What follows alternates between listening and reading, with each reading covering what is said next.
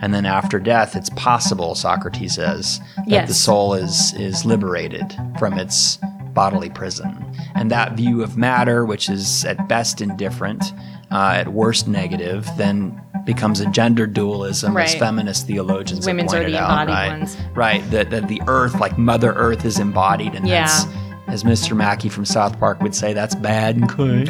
I was just reading various things about the soul, different beliefs that do exist within the greater Jewish world. And in addition to the idea that whatever we are is a single entity that eventually becomes worm food, I see the notion of reincarnation, that our souls actually have multiple forms. And then the idea that the soul part of you is actually not you and it's not yours. That is God's. And there's this notion of a death called a divine kiss or God's kiss. And God comes and breathes the soul back, breathes the breath of life back, and you die very peacefully. Wow. And God takes it back that way. Do you know what I read at night? You're talking about Hegel and Derrida. You know what I read at night? I have no idea. BuzzFeed.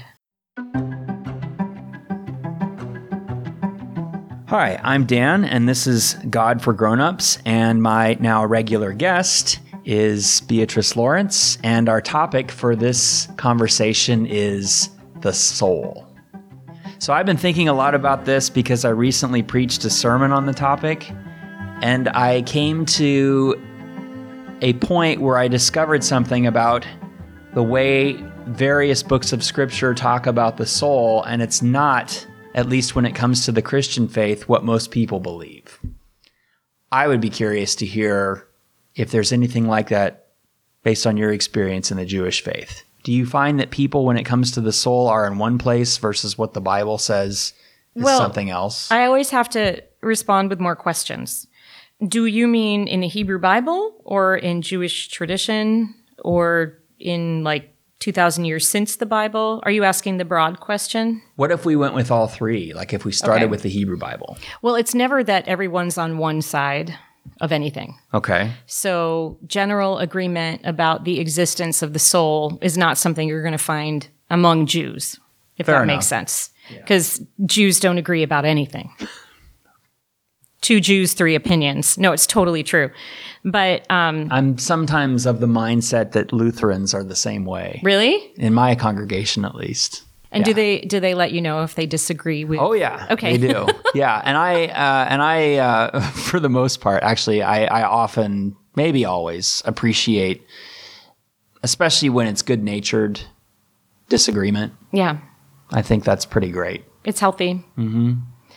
The word in the Hebrew Bible that sometimes people translate as soul, I will say I don't think it means that. And Is it there's nefesh? Is that the word? nefesh and there's ruach. And these are words that are translated sometimes in biblical texts as soul, but biblical scholars generally look at it differently. Nefesh appears to refer to a person. And so it's a personhood instead of, it even is related etymologically to the throat. How so? What do you? Because it means something like breath. Is that why? Well, meaning that whatever we identify with this person is physical. It has to do with a being that breathes. It has to do with a being that eats. It's corporate. The separation of the body from the soul, I think, is not native to the Hebrew Bible. I don't think it is either. I mean, Yeah. from what I've read, and I also don't think for the most part it's native to the Christian scriptures either, because most of the authors who are writing the New Testament were Jews who then became followers of Christ. Right. So what I discovered was that, just like you're saying, when it comes to the soul, it's usually synonymous with self or person. Right. And we even talk that way today when we talk about, for example, how, say, in World War I, over 100,000 souls perished, right? If you think about that language, soul perished, Right. That's not what people believe. Most people believe, I think, at least in the Christian tradition, and I think that in spite of the diversity among the various expressions of Christianity, there is a common view here. And the common view is that souls don't perish. Right. Souls live on, which I then realized after reading a particular scholar, a guy named Mark Allen Powell, New Testament scholar, that is actually something Paul is arguing against in his letters, because if the soul is immortal, the resurrection is unnecessary. Is unnecessary, right. Which is like mind-blowing to me. And that would be the same in the Jewish tradition as well. In the book of Daniel, for example, right? There wouldn't need to be a resurrection of the righteous and the condemned if there was already belief in an immortal soul. Right? In Daniel, I mean, I guess I have other things to say about what it's doing there in Daniel. But I will say that, like, even in Leviticus 17, when God says, I've given you the blood to atone for, people translate it as your souls, atone for your souls, and then it's tied into salvation theologies. I translate it as your lives or yourselves. So you're right, it is a different way of looking at a person. Daniel is an apocalyptic text. Weird stuff was going down in the apocalyptic period, and the way that it shows up, at least in Jewish texts during that time, we've left the realm of what is indigenous to the text itself and to the Semitic worldview, and we leave that realm for about 400 years before returning. Now, I one time did a survey study of the Mishnah, which was codified around 200 of the Common Era. And what does Mishnah mean? Well, it means teaching or repetition, and it's the first collection of oral teachings from the late biblical period and immediately post-biblical period that interprets the Bible. And then around 200, under the leadership of a guy named Rabbi Judah, the patriarch, they collected them and put them in books. And so it's random teachings. And then there's commentary to the Mishnah called the Gemara, and then you get the Talmud, and then, I mean, proliferation of books is what these are all interpretive commentaries. These are all interpretive literature. Trying to make sense of the texts. Okay. Could find no reference to the soul as separate from the body even then. Wow. See, I think, to me, this is sort of like an open secret. It's right there. Mm-hmm. But because of translations, like the New Revised Standard Version translation doesn't translate souls in terms of the idea that there is some kind of ghost in the machine or some kind of disembodied essence that is unaffected by time within us that somehow lives on after. This translation doesn't use souls. It uses self or person instead. Mm-hmm. And I find that to be so clarifying, because I guess what I discovered was, just using different language than you're using, is that the soul is basically kind of like the animating force of life. And that when the body dies, the soul, quote unquote, dies with it. And Paul's teaching is that when there is this general resurrection from the dead, there is a new body that is raised up, and the soul is then revived or reanimated and inherits this new body. It's not like the soul lives on. And what traditional Christian teaching around this is, Martin Luther, for example, talks this way, that when you die, the soul goes to sleep. It has no sensibilities or anything, and then it's basically awakened on the last day. I'm not sure I see a clear separation of body and soul in the Hebrew Bible. I see individual texts that give conflicting interpretations on that question, and I see some texts that reference people's spirits and how they feel about things. But I don't, I think about Samuel in the book of Samuel. That's what I wanted to ask you about. 1 Samuel 28. Yeah. King Saul is having a really bad time, and he goes to a medium to ask her to raise Samuel from the dead so he can ask him for guidance, and she does.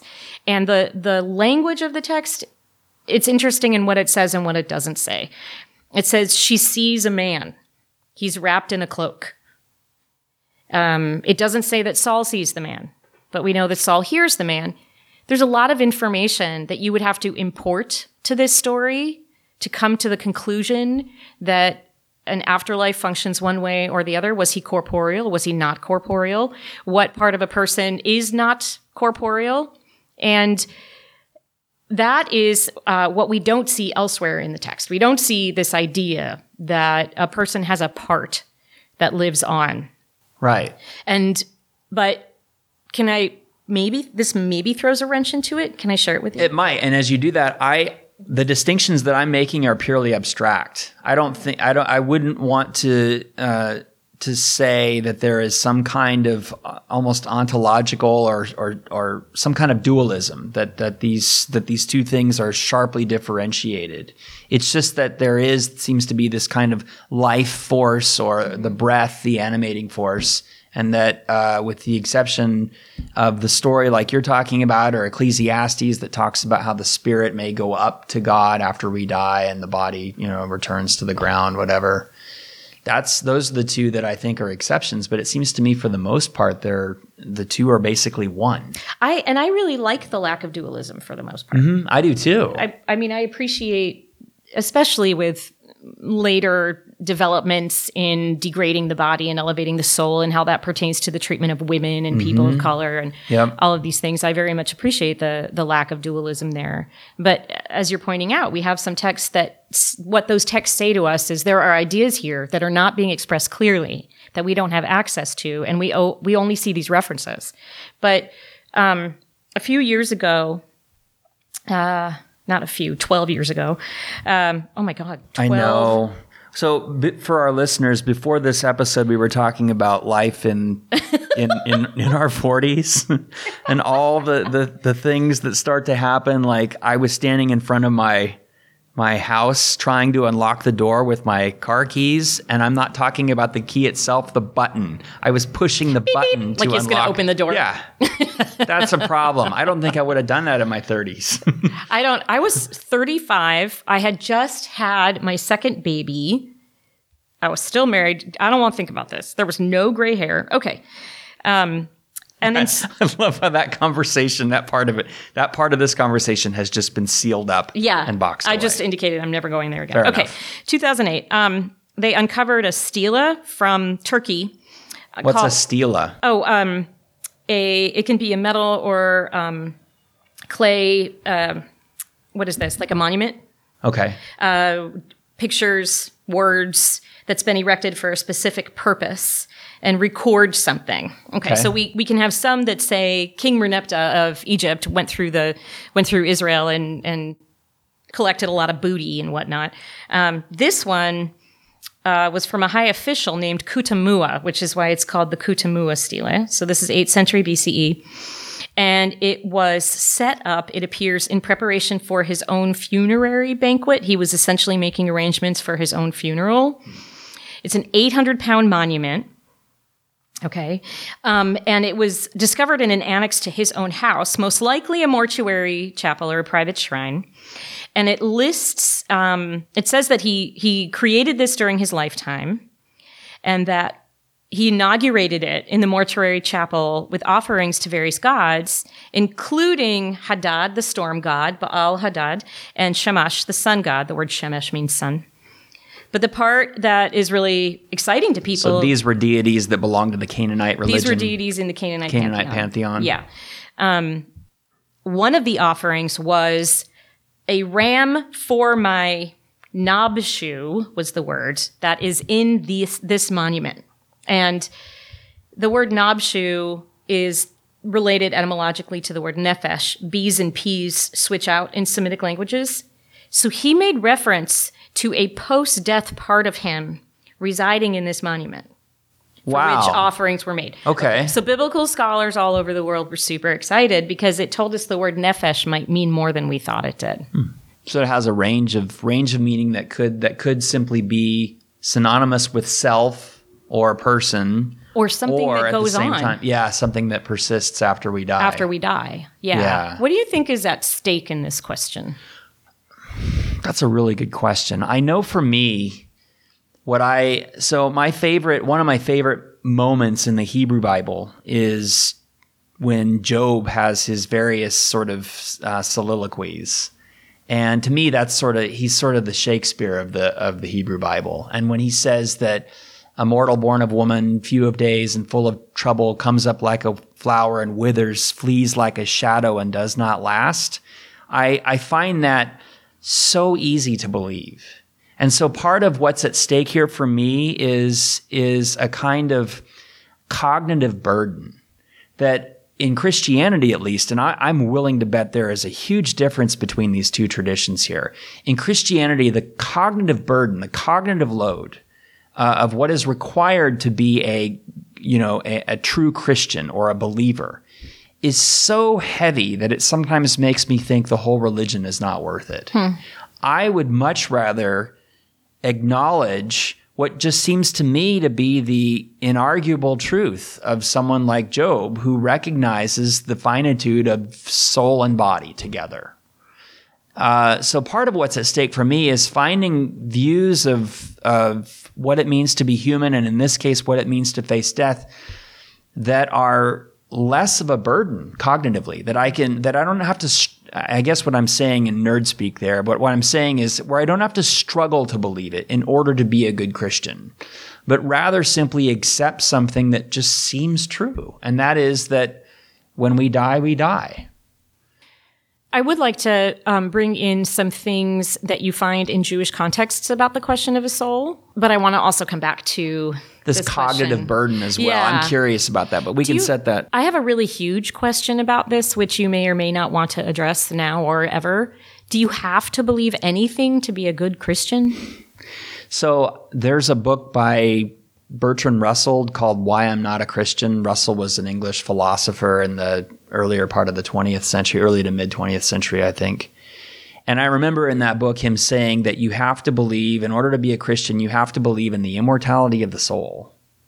And I believe that Jesus is divine. It's totally arbitrary. For one thing, Paul, the Apostle Paul in the New Testament, wouldn't even measure up to what Russell thinks it means to be a true Christian. Is he the Maimonides of Christianity?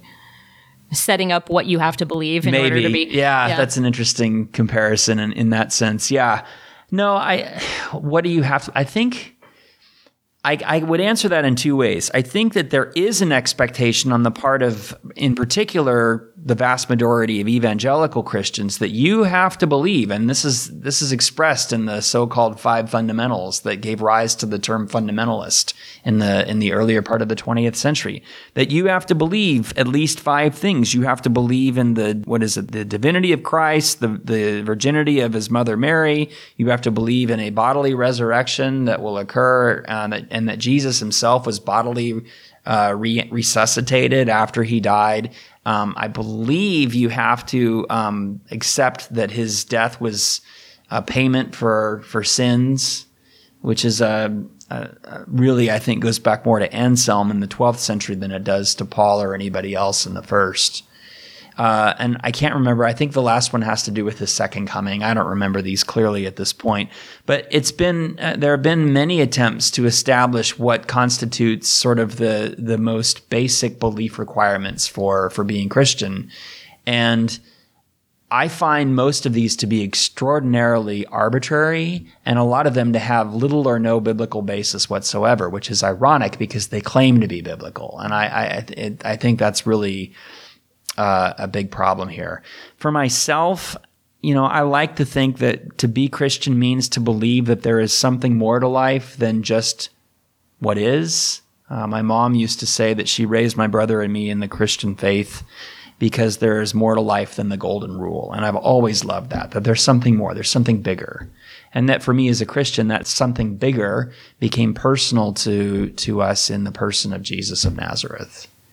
It was a genuine question that I was asking, not a rhetorical one. I wanted to be clear because I feel like there's such I feel like there might be a profound difference between Jews and Christians in this way, but there might not based on what I don't know. But being Jewish is kind of a yes or no question. You are or you aren't.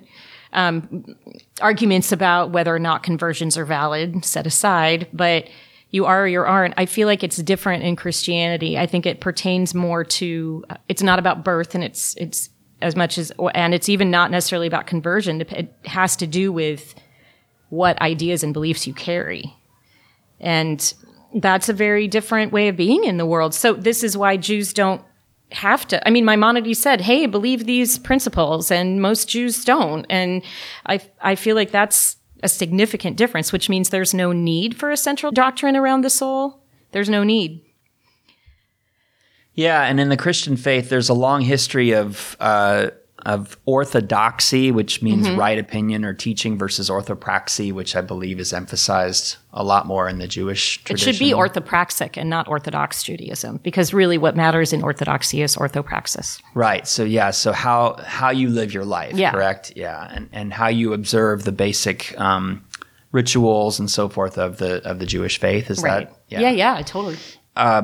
In Christianity, I think almost from its inception, I mean, we have certain like creedal formulas that are already present in the New Testament. Paul says in one of his letters, 1 Corinthians 15, that he received what he is now handing on to the believers in. And notice believers. I mean, right there. But he basically rehearses a set of beliefs about how Jesus appeared to people after he died.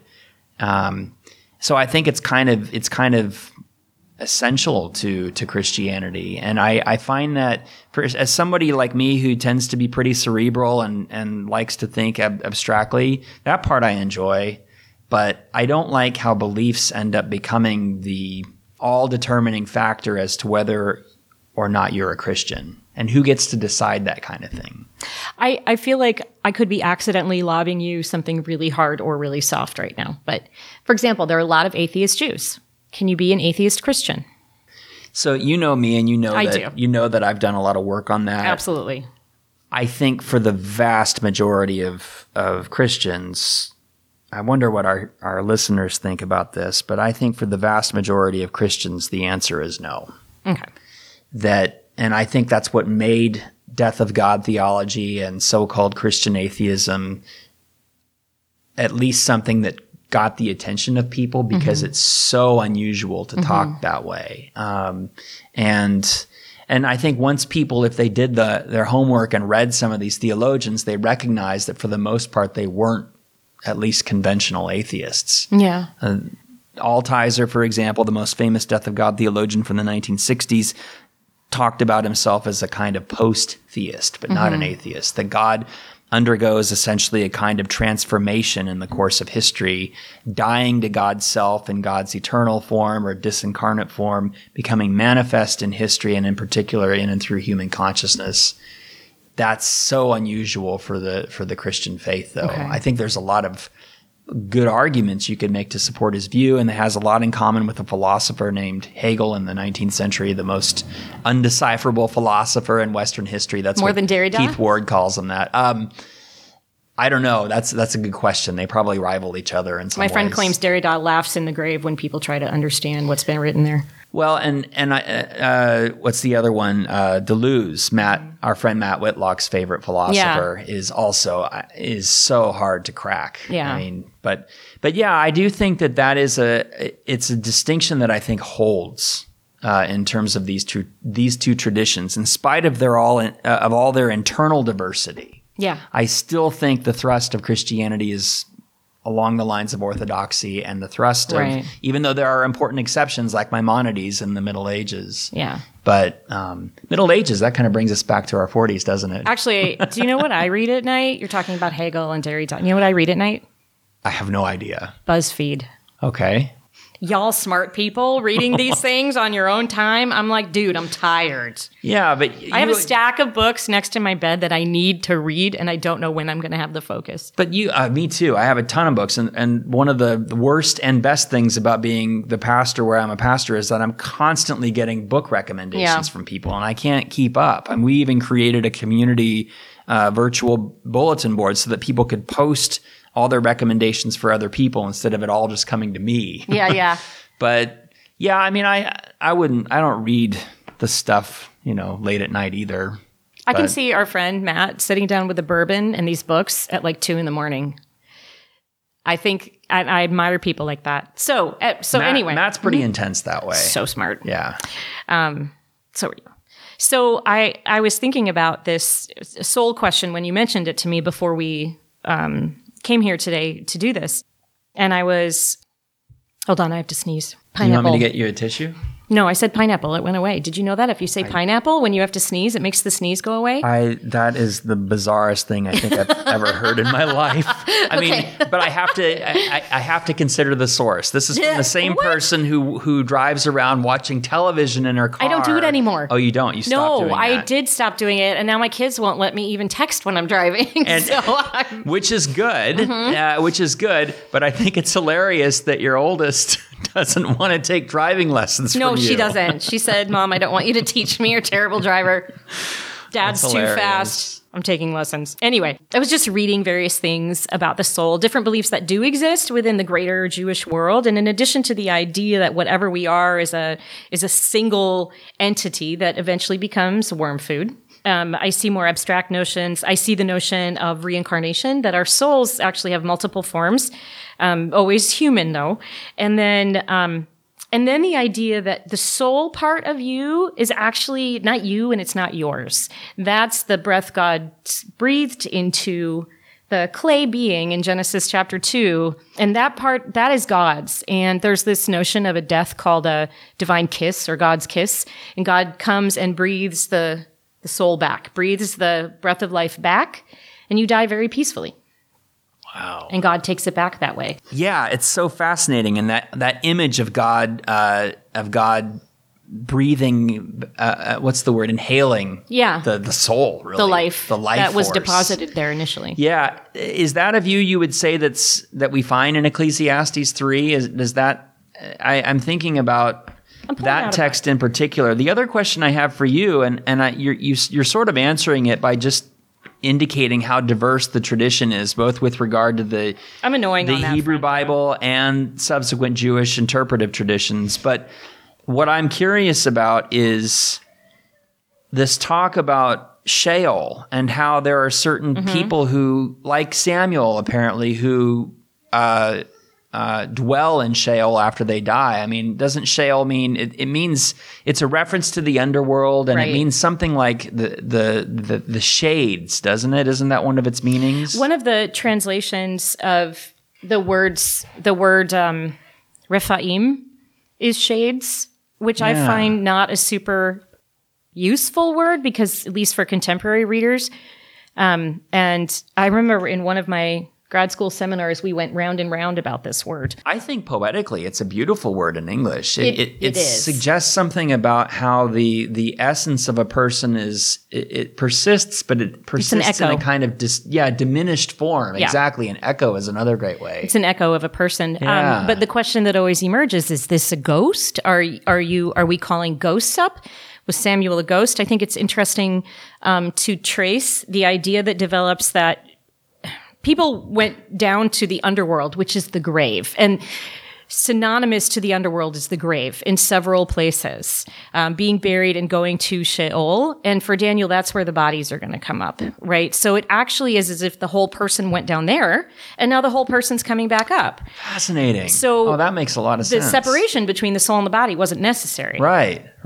Because the entirety of the person is resurrected. Yeah. Oh, that makes sense. Yeah, and they talk about the human experience in the grave and in Sheol, and it's one of nothingness. We do nothing. And so we don't have an idea of the soul traveling, of the soul having a different experience. This is just what happens to people. Wait, I pulled up Ecclesiastes 3, and I wanted to make sure to address what you were... Right, it's 20. Verse 20, yeah. Oh, yeah, and the Spirit of God. Who knows? 20 and 21. You want me to read it? Or Sure, go ahead. All go to one place, all are from the dust, and all turn to dust again. That's one of the phrases that functions as the basis for ashes to ashes, dust to dust that we say when we impose Genesis the ashes 3. on yes, that's another. When we impose the ashes on the forehead during Ash Wednesday. Who knows whether the human spirit goes upward and the spirit of animals goes downward to the earth? Verse 22 then, so I saw that there is nothing better than that all should enjoy their work, for that is their lot. And it says, essentially at the end, who knows what's going to happen to him after? Right. Who can bring them to see what will be after them? Yeah. Yeah, we don't know. So what do you do? What does this do for you in your question? Verse 21, I think, is the one that you're interested, whether the spirit of man goes up and the spirit of beast goes downward. Does it say spirit of man or of God? I thought it said of God. Did I miss that? No, ruach b'nei adam, the spirit the spirit of a human. Yeah, okay, that's right. So in the New Testament, there is a distinction between spirit, so-called capital S spirit of God, small s spirit of the human being. I don't know if that distinction... We can't make that distinction. Can't make that in the Hebrew Bible. No, we can't.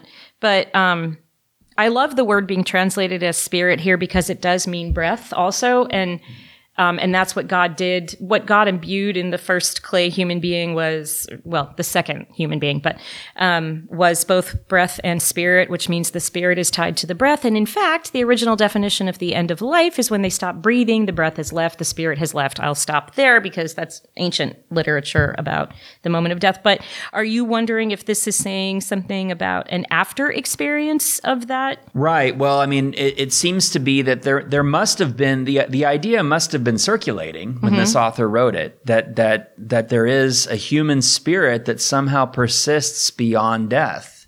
And this author's saying, well, basically, as I hear him, it's like, well, there's this one idea that the human spirit returns to God after we die, but we don't know. Well, we don't know, so just focus on this life, is essentially what he's saying. Right. And we don't know if that rendered Kohelet, the writer, unique, or if his writing reflects sort of a consensus. Right. We don't know anything about that. So what about the reception history of this book? Were rabbis hesitant because of what it says about the afterlife? They struggled a little. Well, in the conversations that we have access to, which are few, about canonization, you find a place where they're sort of hemming and hawing about Ecclesiastes.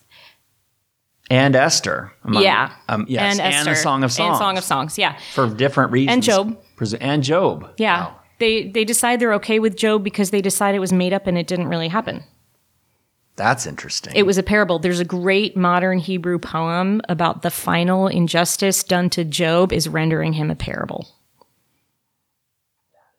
It's an incredible poem. Anyway, so there was a little bit of being on the fence about Ecclesiastes, which I see as a reflection of potentially there being beliefs that they would see as flying in the face of the beliefs that had since developed.